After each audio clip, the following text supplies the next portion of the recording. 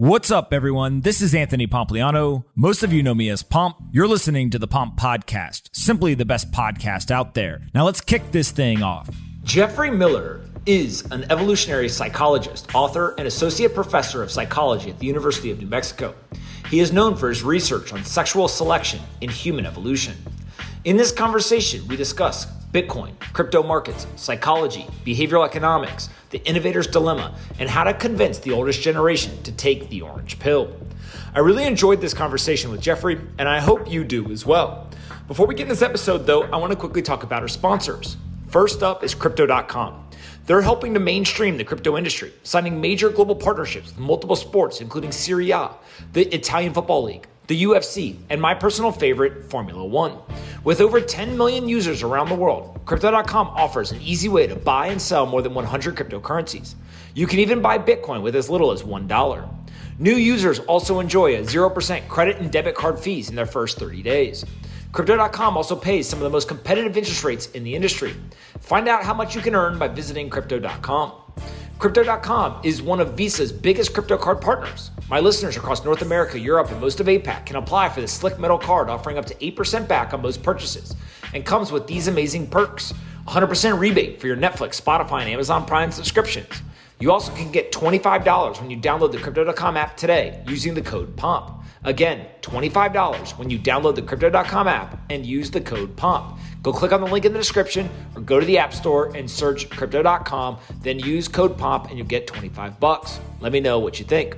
Next up is Matrixport. Have you lost your way in this low-yield environment while searching for a better store of value to beat inflation? Look no further. Investing with Matrixport to get more from your crypto. They have very high rates of annualized yields on certain products. Matrixport is Asia's fastest-growing digital asset platform, founded by two crypto veterans. They have over $10 billion in assets under management and custody. Matrixport offers one-stop crypto financial solutions, including fixed income, DeFi in one click, structured products, Cactus custody, spot OTC, and lending. You can earn high yield with the dual currency product or opt for the lucrative potential of their new product, Range Sniper. If you hold crypto and are actively looking to do more with your precious assets, then this app is one you don't want to miss. Go download the Matrixport app by clicking on the link in the description or go to matrixport.com today. Matrixport.com. Go let me know what you think. Last but not least are my friends over at Miami Coin. Miami Coin is a brand new offering that has come to, you guessed it, Miami. As you may have heard when we had Miami Mayor Francis Suarez on the show to talk all things Miami, including his excitement for a project, Miami Coin. It is the first token to be released by CityCoins, a community-driven initiative built on Bitcoin. CityCoins aims to give people around the world a new way to support their favorite cities. In short, the city of Miami was given $7 million and counting by private citizens to improve the city with no strings attached. A city government embracing crypto instead of fighting is a historic event. Do you want to get involved? Go follow them on Twitter at MineCityCoins, at MineCityCoins. Or go to citycoins.co to join the community Discord and contribute to the movement. citycoins.co. All right, let's get this episode with Geoffrey. I hope you guys enjoyed this one.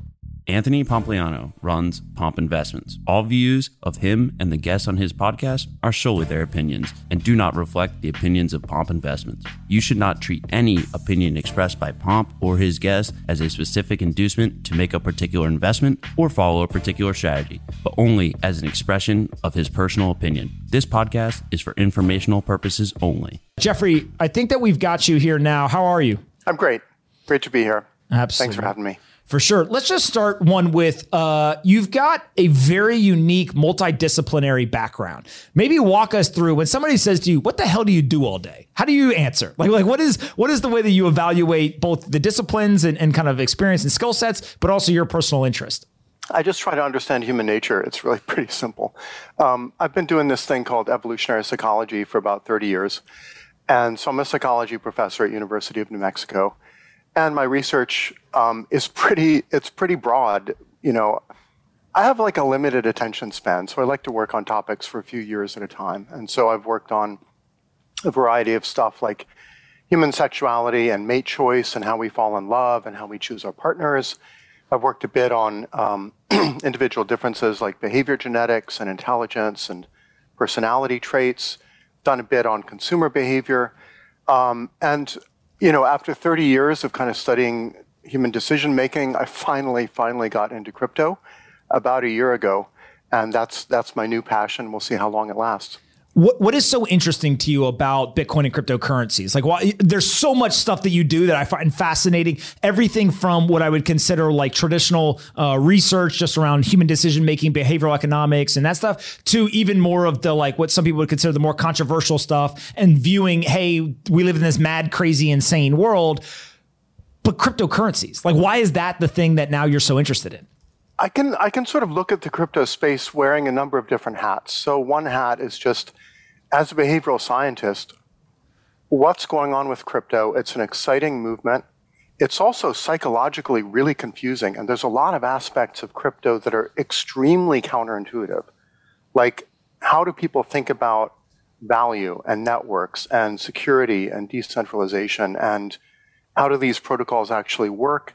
What's the kind of underlying game theory of how do you get, consensus mechanisms that are resistant to attack?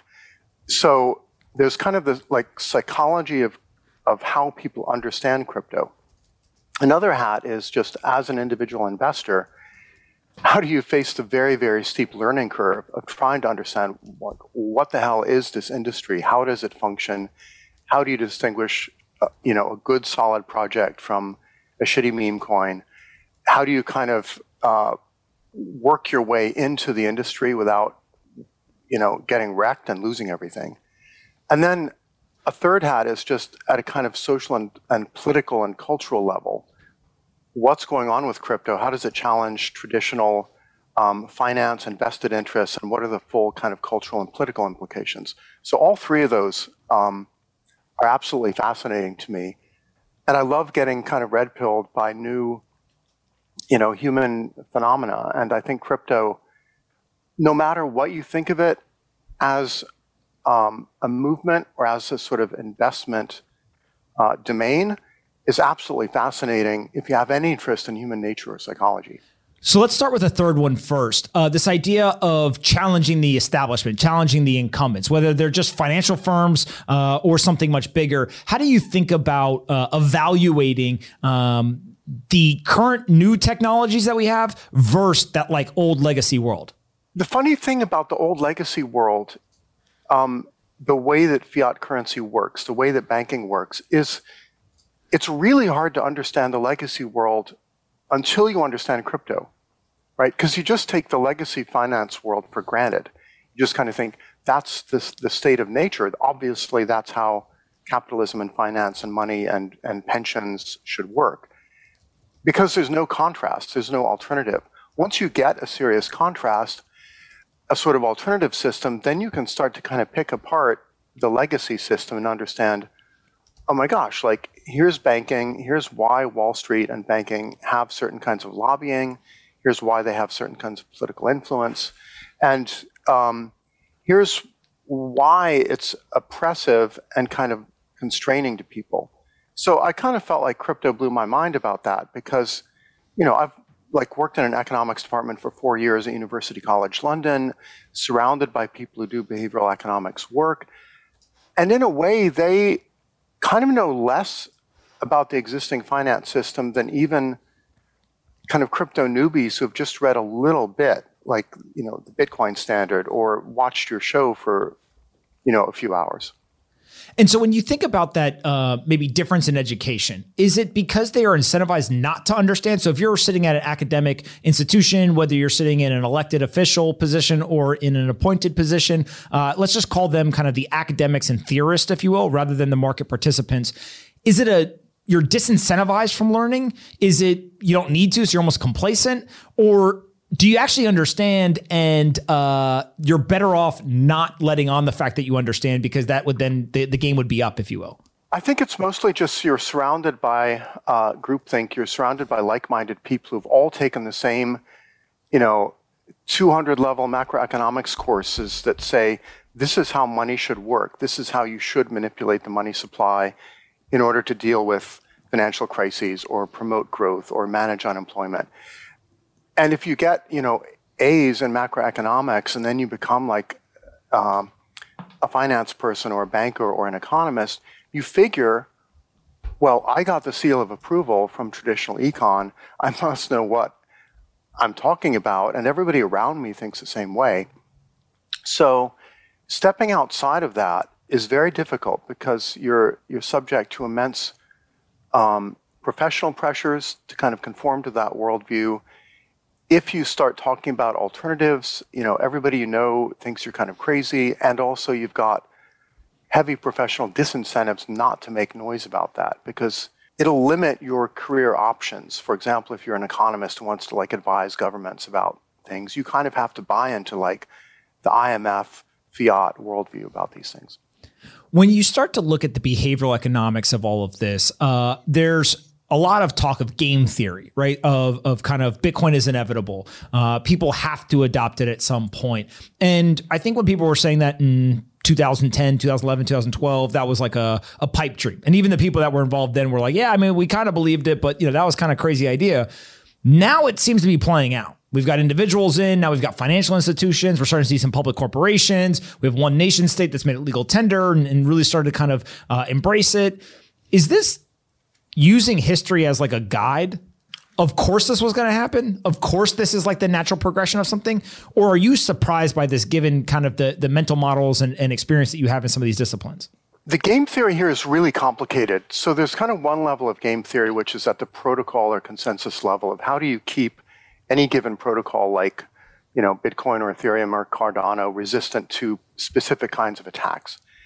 But then there's a larger kind of political game theory, which is how do you get enough buy-in from existing power structures, including regulators and nation states, so that they can't mess it up.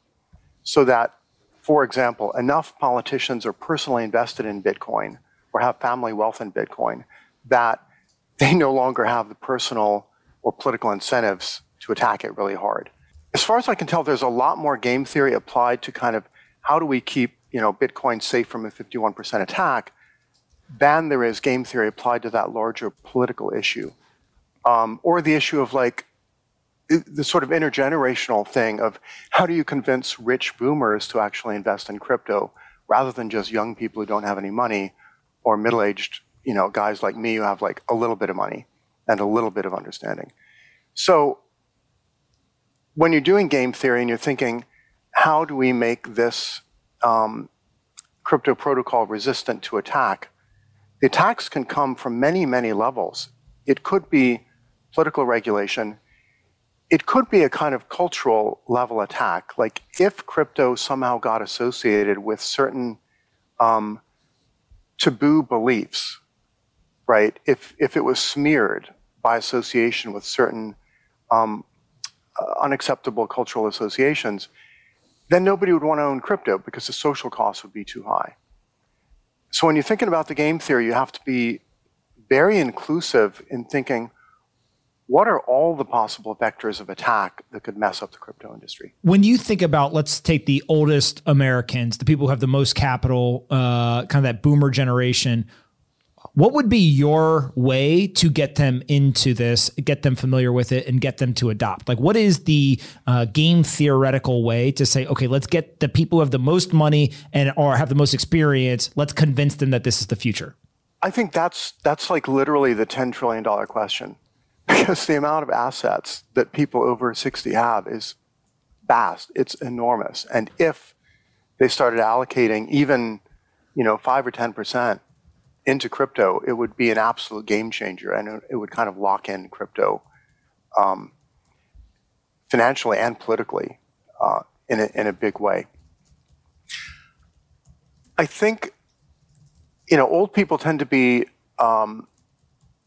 avoidant of novelty and avoidant of risk. So the big things you have to overcome are crypto is really, really confusing and counterintuitive at a psychological level. I've worked in a number of different fields, and I've learned about a lot of new fields in my sort of career as a researcher. And what I've noticed is if you're new to an academic field, the fields that are easiest to learn about are those that have taken pains to reach out and write popular, accessible books that are kind of pitched at a medium level of understanding. And I think that's what's missing in crypto.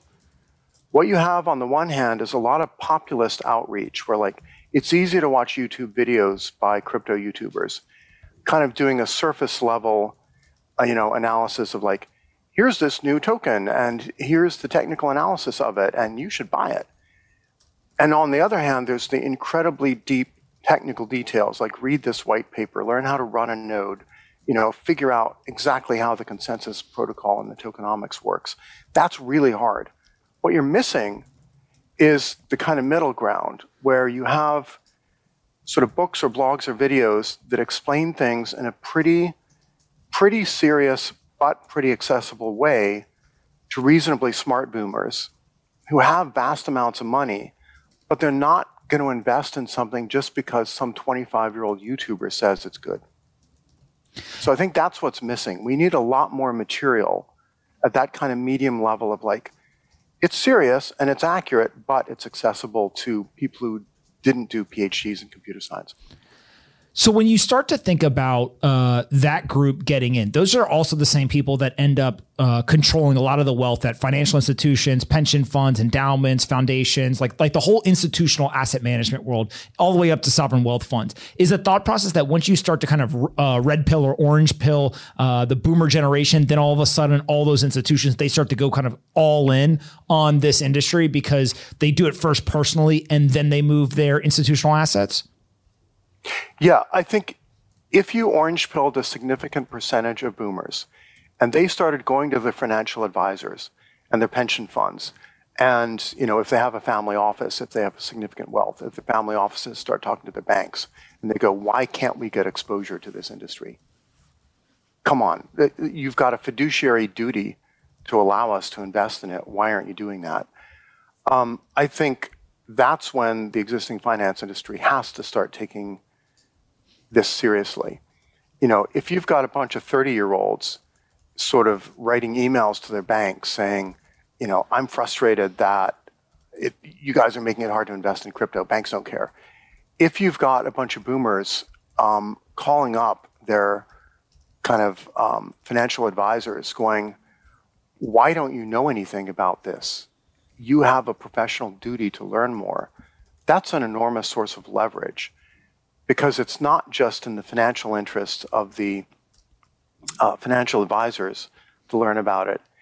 It appeals to their kind of professional ethos.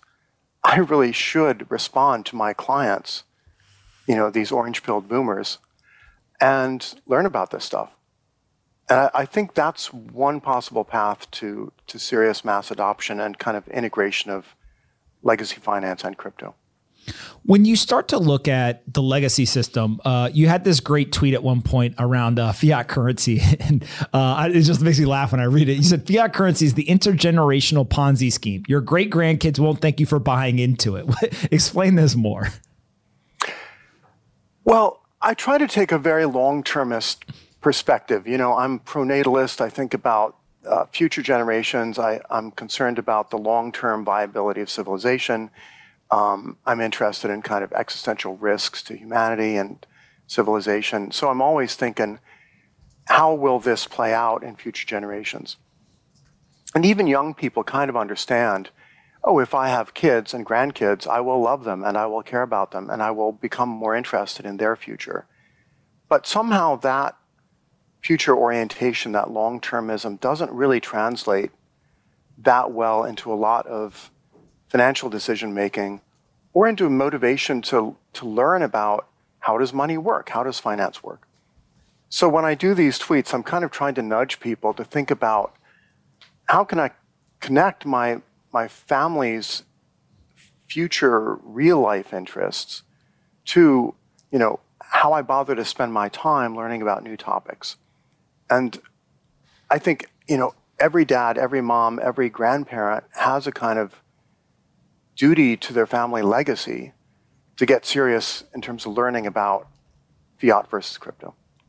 Another piece of this that I feel like is tangentially related is we obviously have the fiat currencies. They're being devalued. That ends up leading to this whole debt and the monetization of the debt and kind of we've backed our central bankers and politicians into a corner. They have no other choice other than to go ahead and continue to do this. So that brings up the question, how do they fund it? And it always feels good to say, well, we're going to take money from rich people, right? And so specifically around this idea of unrealized capital gains, you have a tweet that says unrealized capital gains. One, they aren't gains. And two, are none of the government's business. I tend to agree with you, but walk me through how you evaluate kind of that entire conversation. And like, it feels almost like, of course, we should expect them to have the conversation. But my general take is that it's never going to actually be implemented, at least in the current form that they're talking about. There's a couple of key problems here. One is just innumeracy. People don't understand numbers, and they don't understand like how much wealth rich people have, which is vast, but it's not vast enough to cover federal spending for very long.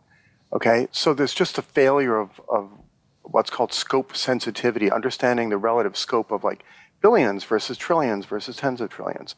So people are just delusional in thinking that like, Elon Musk could just allocate a tiny percentage of his income and like solve world hunger, right? That's not how the math works. So, the failure of public schools to teach numeracy is one issue. There's also just kind of economic vengefulness and bitterness and resentment where like some people are very rich and I'm not. And so I want to take them down.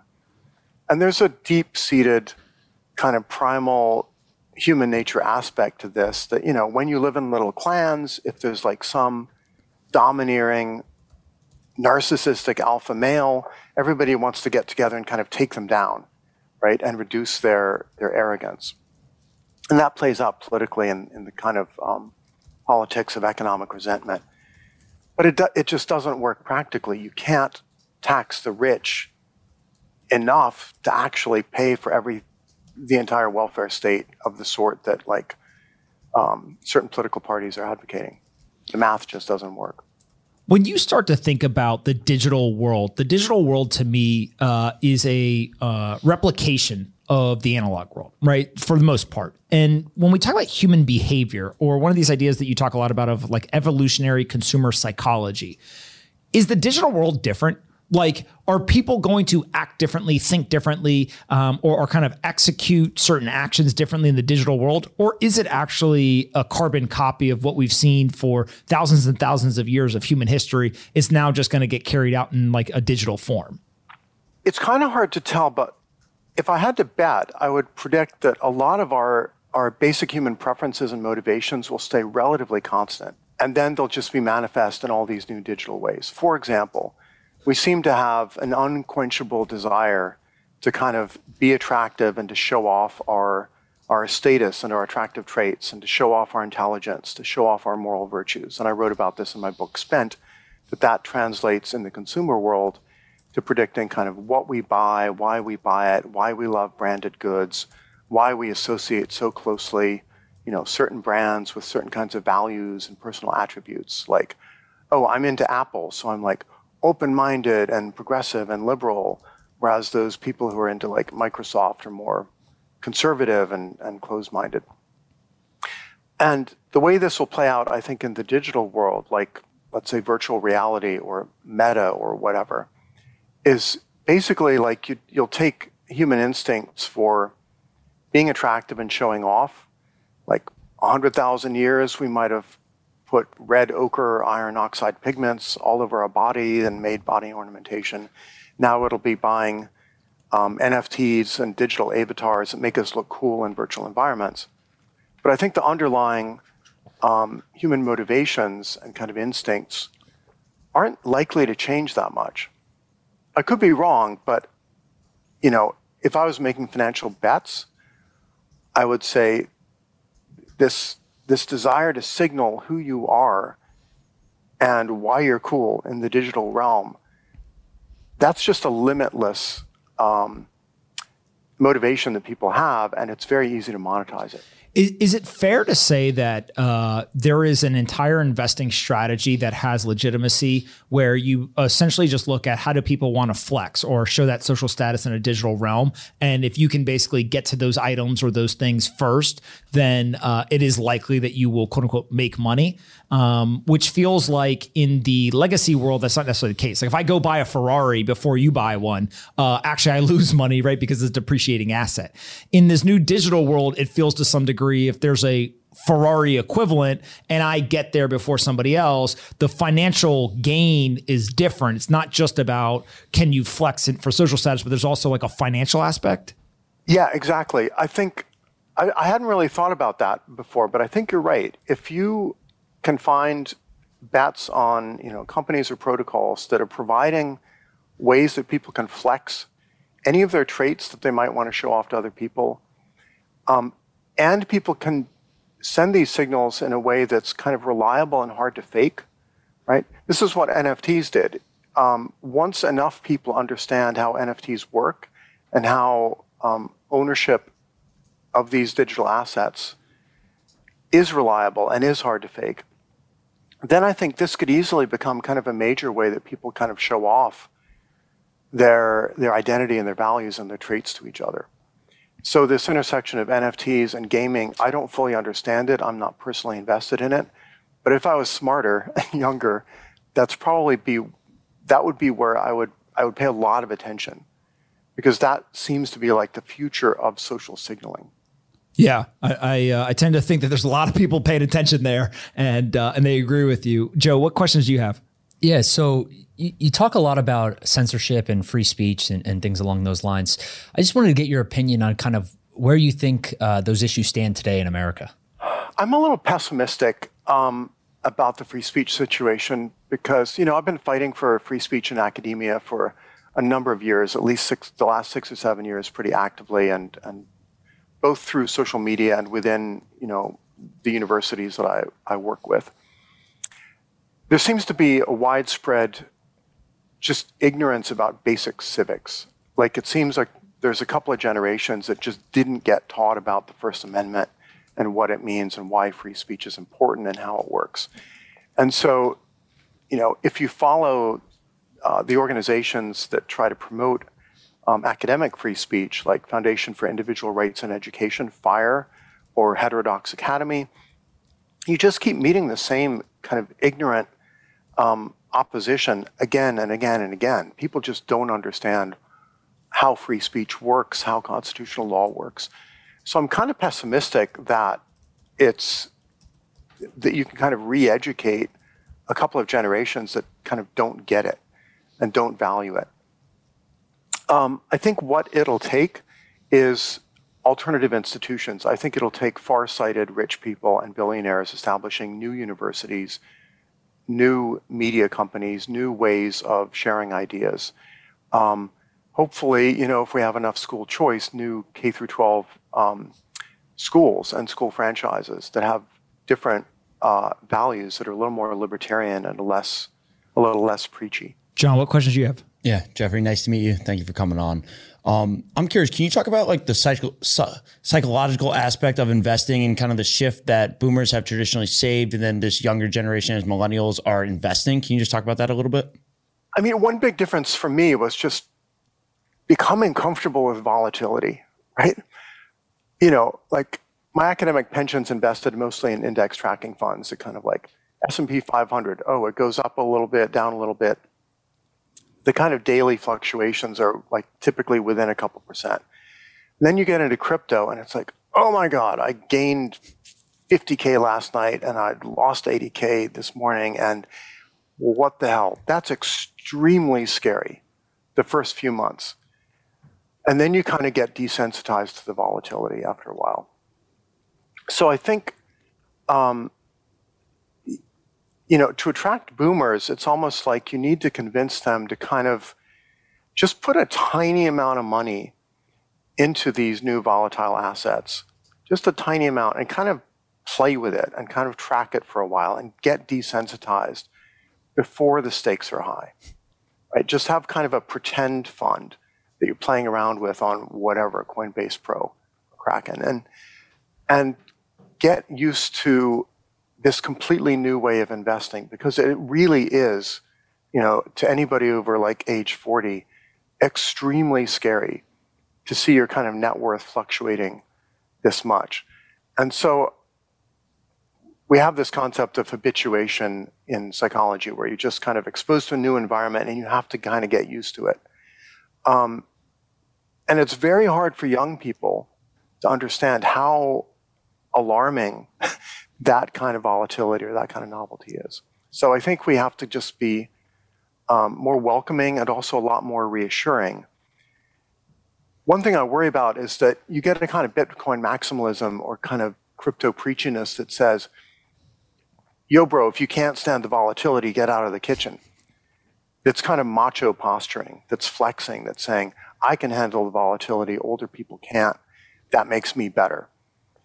That's a terrible message, and it's not going to actually lead to mass adoption. Agree. When you look at that message around, what do you think the better message would be? I think the better message would be just honesty about, the fact that this is a scary industry and the volatility is scary and it's complicated and it's hard to understand and it's technically intimidating.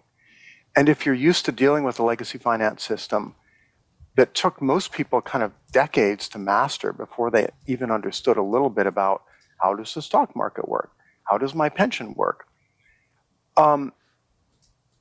It's very tempting if you know a moderate amount about crypto to kind of show off that knowledge and to kind of forget how intimidating the industry is to newbies. So I think you can personalize this a little bit. If you're ever like making YouTube videos or tweeting about crypto, to imagine you're communicating with like an aunt or uncle who's kind of crypto skeptical, doesn't know much about it. How would they react to your video or your tweet? Would it entice them to learn more? Would it make them think, oh, it's a little scary, but these people are welcoming. They'd be open to me joining their weird little cult, or is it off-putting? Is it sort of like, oh, I don't want to get involved with it because it's a bunch of kind of macho assholes who are just doing their own weird thing and they're not actually reaching out to me in a sort of authentic and inclusive way. One of the things, Geoffrey, that I think is misunderstood maybe in this entire thing is the psychology at play, right? So when we get these boom and bust cycles, retail investors, more so than anything else, tend to succumb to both the fear and the greed. In the stock market, there's lots and lots of computers playing against computers, and so it's a little bit different. It's not true kind of market psychology at play. But what we see in Bitcoin and cryptocurrencies is that we get these massive bull markets and then these drawdowns. Over time, that volatility will likely subside somewhat as just more people come in. There's kind of less of a illiquid supply, et cetera.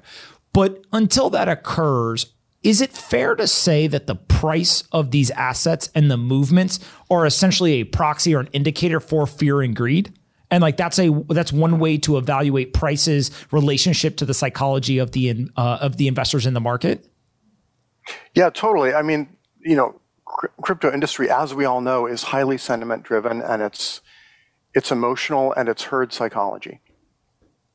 Now, has it helped me very much, having worked in psychology for 30 years and studied all this stuff? It didn't really. It didn't help me that much as a newbie investor. Because I've taught human emotions courses for decades. I've studied human decision making for decades. But when you've got skin in the game, when you've got your own skin in the game, you have to kind of relearn all these messages. In the abstract, you can know, well, buy low, sell high. When everybody else is greedy, I should be fearful, and vice versa. But actually implementing that with discipline and self-awareness is really, really hard. And so there's kind of a gap between knowing the psychology in the abstract versus practicing, implementing it and understanding it. So should crypto investors learn more psychology? Should they read more psychology books? Maybe, but just time in the market, in a sense, is your best mentor. You shouldn't necessarily start out pouring your whole life savings into this industry, because then if a bubble pops and you lose 80%, you will never come back into it. You'll be like writing it off forever. So I think it's very important for crypto outreach and lobbying and influence to kind of warn newbie investors here are the pitfalls, and here's how not to succumb to the fear and greed. And of course, there's a lot of people, including you, who are very good at these warnings. But I think we just have to keep it up and remember how tough it is for newbie investors to confront that kind of volatility and to kind of keep them safe and help remind them that there's a lot of crowd psychology here, and if you just stick with it, hopefully in a few years, the volatility will be a little bit reduced, and these asset values will be kind of fairly priced in relation to their actual use cases and what they're actually doing in the world. As a psychologist who understands so much of this and understands consumer behaviors, when we look at what I think most people would label as the most insane versions, so Dogecoin, Shiba Inu, etc., we see these absolute massive increases in prices, and then we just see massive drawdowns in those prices. How do you evaluate what's going on there? And like, what is pulling people into participating in these things? Is it pure profit, or is there something else driving their participation? I think the meme coins are fascinating, and I've actually been thinking about writing a paper on sort of evolutionary psychology of meme coins. It's partly pure financial speculation and kind of gambling and, all the usual like FOMO and, oh, it's gone up 10x, it'll go up another 10x, I'll be rich.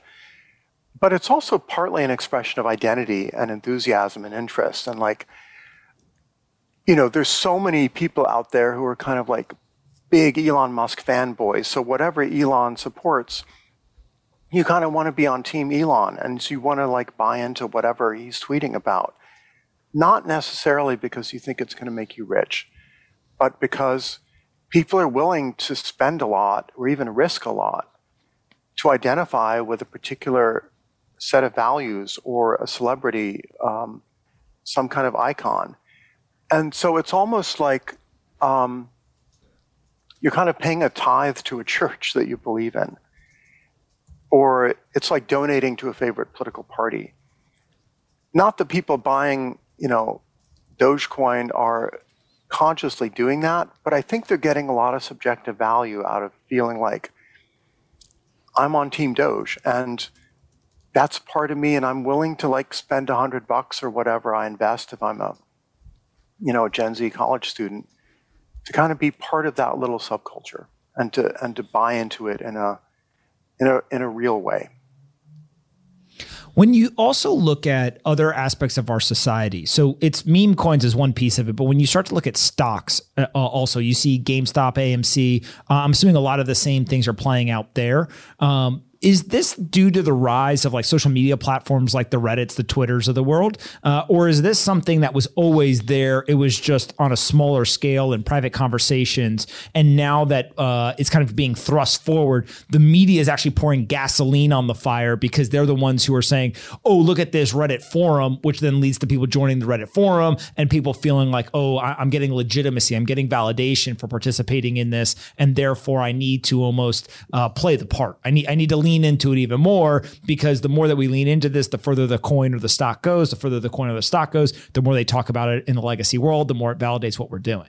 Yeah, I think, if you imagine maybe 19th century investors, like Victorian era guys who have a little bit of money hanging around in their gentlemen's clubs in New York or Philadelphia and talking about what stock they should invest in, which railroad should they support, or which steamship line.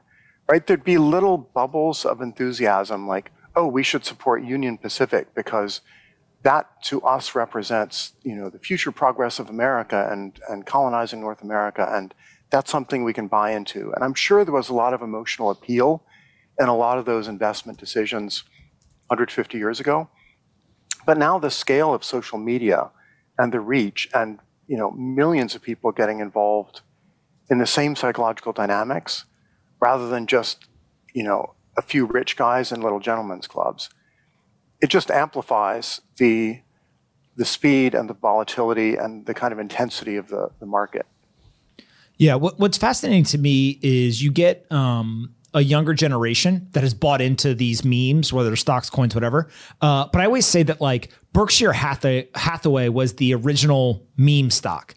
right? It has a whole generation of people that bought into it. There's this like Jesus and disciple mechanism where Warren Buffett has literally a playbook, a Bible for value investing.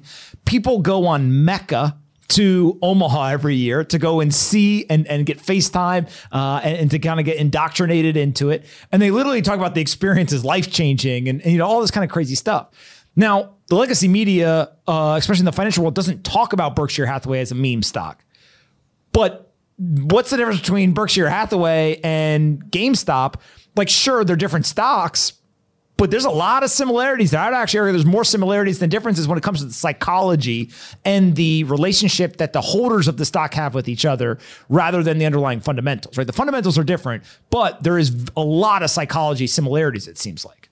I think that's a pretty astute insight, actually, because with the boomers, there is this kind of iconography of like the sage of Omaha and, you know, this kind of solid, sober, you know, older figure who kind of lives a little bit frugally and does like, I'm going to find you value investments and it's for the long term and it's generational and dynastic wealth. So trust me. So there's a little bit of, you know, a cult around that, just like there's kind of the cult around Elon Musk. I think it's extremely important for the crypto industry to understand the psychology of those Berkshire Hathaway investors.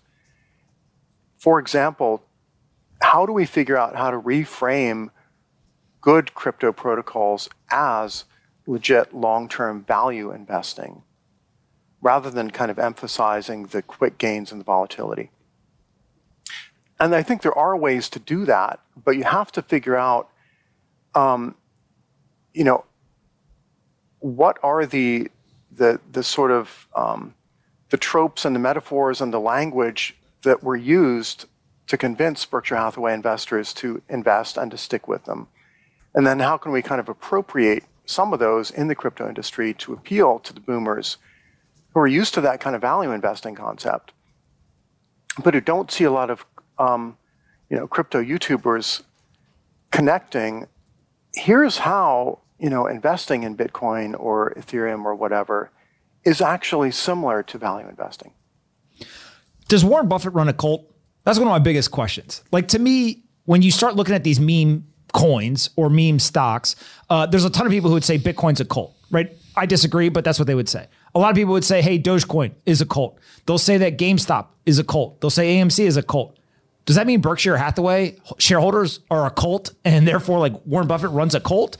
Or is there some way to decipher between, no, this is groupthink, this is psychological kind of buy-in and comfort to some degree, and people are choosing to participate and want to feel part of a group, but it's different than a cult? Like, how do you think about where is the severity of this and how do you describe what these meme stocks or coins have versus what people I think have as a traditional thought process of like what a cult is?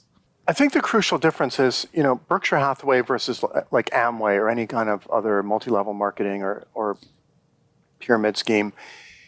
Berkshire Hathaway is not just investing in itself. It's taking your money and investing in other real companies that have real assets and dividends and, you know, ROI.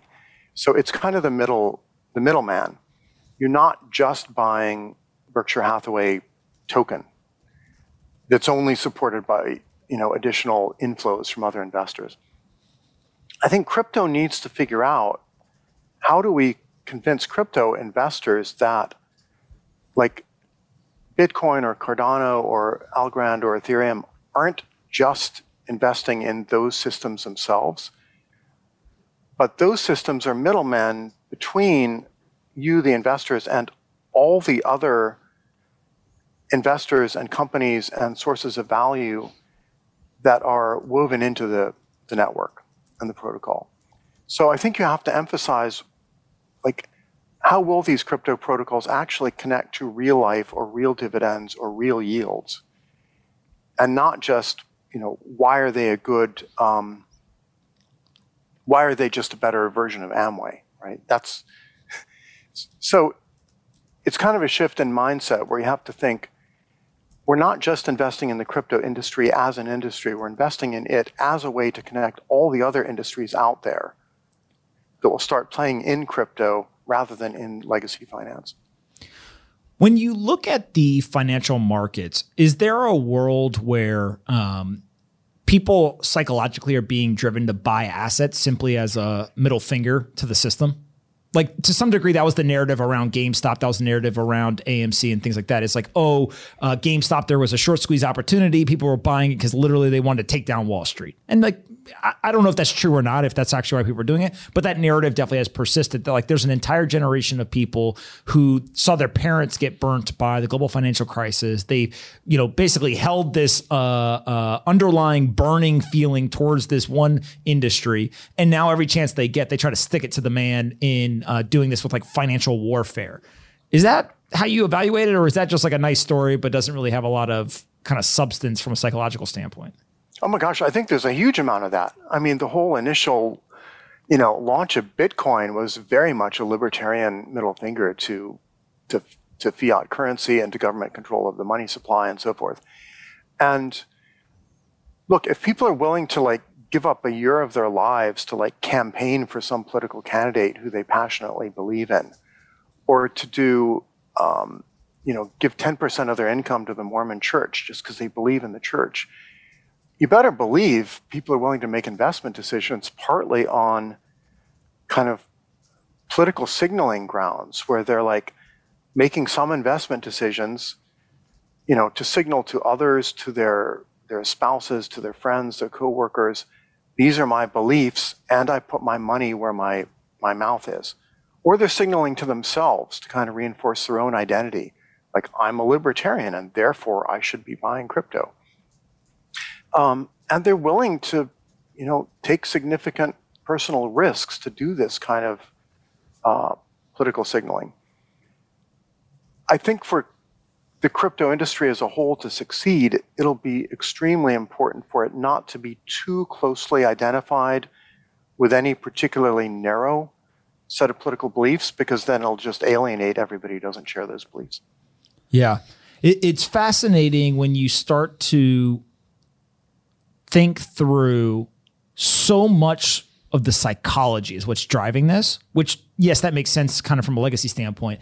But now I not only can make my own individual decisions, but I can turn around and with the click of a couple of buttons, I can tell tens of people, hundreds, thousands, tens of thousands, hundreds of thousands, even sometimes millions of people, this is what I'm doing. This is why I'm doing it. And then there's kind of the element of some people will follow because Elon Musk did something. Some people will follow because some great investor on Wall Street did something.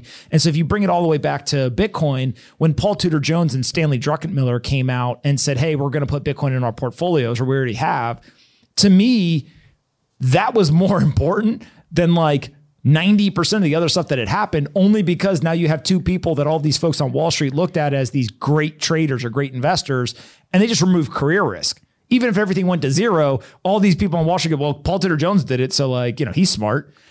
And it just reminds you that like humans are humans, right? Like we can put on the suits and ties and play the game and like, this whole charade.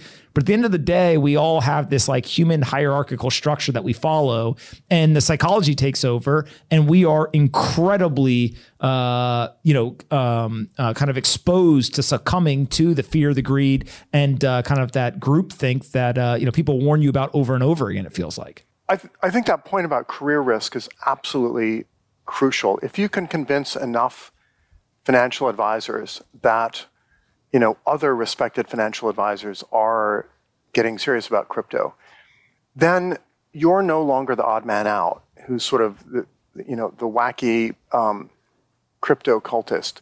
You're simply following the most respected and most successful people in your industry. So I think, celebrity finance gurus and famous people on Wall Street getting into it, that's important.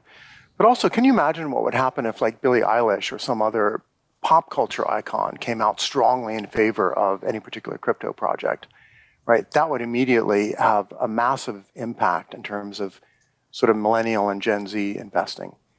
So I think outreach to Wall Street icons is important, but I also think crypto should pay quite a bit of attention to just outreach to pop culture celebrities and Hollywood actors and musicians and stand-up comedians and the people who actually have enormous influence, even if they're not, finance experts. That's where the cultural power is. You guys have any other questions? No, thanks for coming on, Geoffrey. Geoffrey, I could talk to you for hours, man. This is like, I'm fascinated, as I said a couple of times now, around when you unpack this, when you understand what's happening, it's easy to see how there are some folks who prey on this stuff. And then there's some folks who become kind of experts at commanding it. And like one of the things that there's a book, I don't know if you've read this, but it's called Richer, Wiser, Happier. William Green wrote this book. And he basically goes and he talks to 25, 30 different of the best investors in the world. And he talks to them about how did you make your money? How do you have your investment process? What's your portfolio look like? How do you actually balance work and investing with your home life, et cetera? And one of the things that you find is the best investors in the world, they have very small, concentrated portfolios. They do not have 250 stocks that they got to keep track of and everything. They actually sit on their hands and don't do a lot. They just buy great assets, hold them for a long time. And on top of that, they almost never had special access to the deals. So they literally went in the public stock market, for example, and bought it. And so one of the things that blew my mind was if you ask somebody like a Charlie Munger, Charlie owns like 3 stocks. He owns Berkshire Hathaway, he owns Costco, and I forget what the other one is. And people are like, what do you mean you own Costco? He's like, well, and he walks you through the evaluation of it or whatever. And he goes, and I've owned it for years and I don't plan to sell it. And so to some crazy degree, you have an entire generation of people that are growing up with all these platforms that there's flashing lights and bings and dings and this. And like, it's like, it almost feels like a video game. But that is the exact wrong environment to emulate what the best investors in the world have been doing for decades that has worked. And so, my brother, John, he's 25 years old. And he said to me, and I've talked about this on the show a million times. He said to me once, none of my friends invest in anything unless they think it's going to go up 10X. Right. And it's like, that sounds great. But like, how much of that is because they feel like, fiat currency, I can't get ahead? How much of that is because of the tools that they're using make them feel like it has to go up a lot, right? And there's, big green numbers and all that. And how much of it is just, you're just a young person, you don't have a lot of experience. And like that was happening, 50 years as well. I don't know what the answers are, but it does feel like there has been a very material shift in the way that young people are thinking about this stuff. Yeah, and it's sad because they kind of are acting as if life is really, really short. I'm 56, and like if I'd invested seriously starting at age 20, and even if I was getting like 5 or 8% a year compounded, I'd be extremely rich by now. If you're getting 2x per year and consistently for decades, you're going to be in awesome shape. So I think you're absolutely right. It's important for young crypto investors to pay attention to what were older, wiser investors doing that really, really worked consistently over time. And don't emulate everything they're doing. Don't necessarily buy Costco stock, but adopt that mindset that you're in it for the long term. You're in it for generational wealth. You're in it to be able to leave a legacy to your grandkids. And 10x gains every 3 months. They're not going to be sustainable anyway. I mean, once crypto gets big enough, it's going to reach an asymptote, and like all the world's assets are in crypto, it's not going to go up 10x after that. So patience and, wisdom and learning from older generations of investors. They don't understand the technical details of crypto. They don't understand fiat. They don't understand crypto's potential, but they do understand the right mindset for making sustained long-term gains. Where can we send people to find you on the internet? I've got your Twitter account here. I'm going to drop the link right now in the chat. I highly suggest people go follow you on Twitter. Is there anywhere else that you want us to send people? I feel like you just have such a clear way of thinking about this stuff that people should absolutely follow you or consume some of the other content. Thanks. I've got a website, primalpoly.com, and all my papers, my books, my research, a lot of my videos are up there. And yeah, I've written some books like The Mating Mind and Spent and Mate, which is dating advice for young single guys. So I've worked on a lot of different stuff, and so, but yeah, if you just follow me on Twitter, Primal Poly, you'll get a sense of my quirky view of the world. John, you gonna get the book? Yeah, probably. I love it. All right, Geoffrey, listen, thank you so much for doing this. Again, I highly suggest people go check out the website, primalpoly.com, or follow him on Twitter. I dropped the link in the chat. Make sure you go check him out. And we will definitely have to do this again in the future. I'm very excited to watch you continue down the rabbit hole. I've seen a couple of tweets and I'm like, oh, okay, here we go.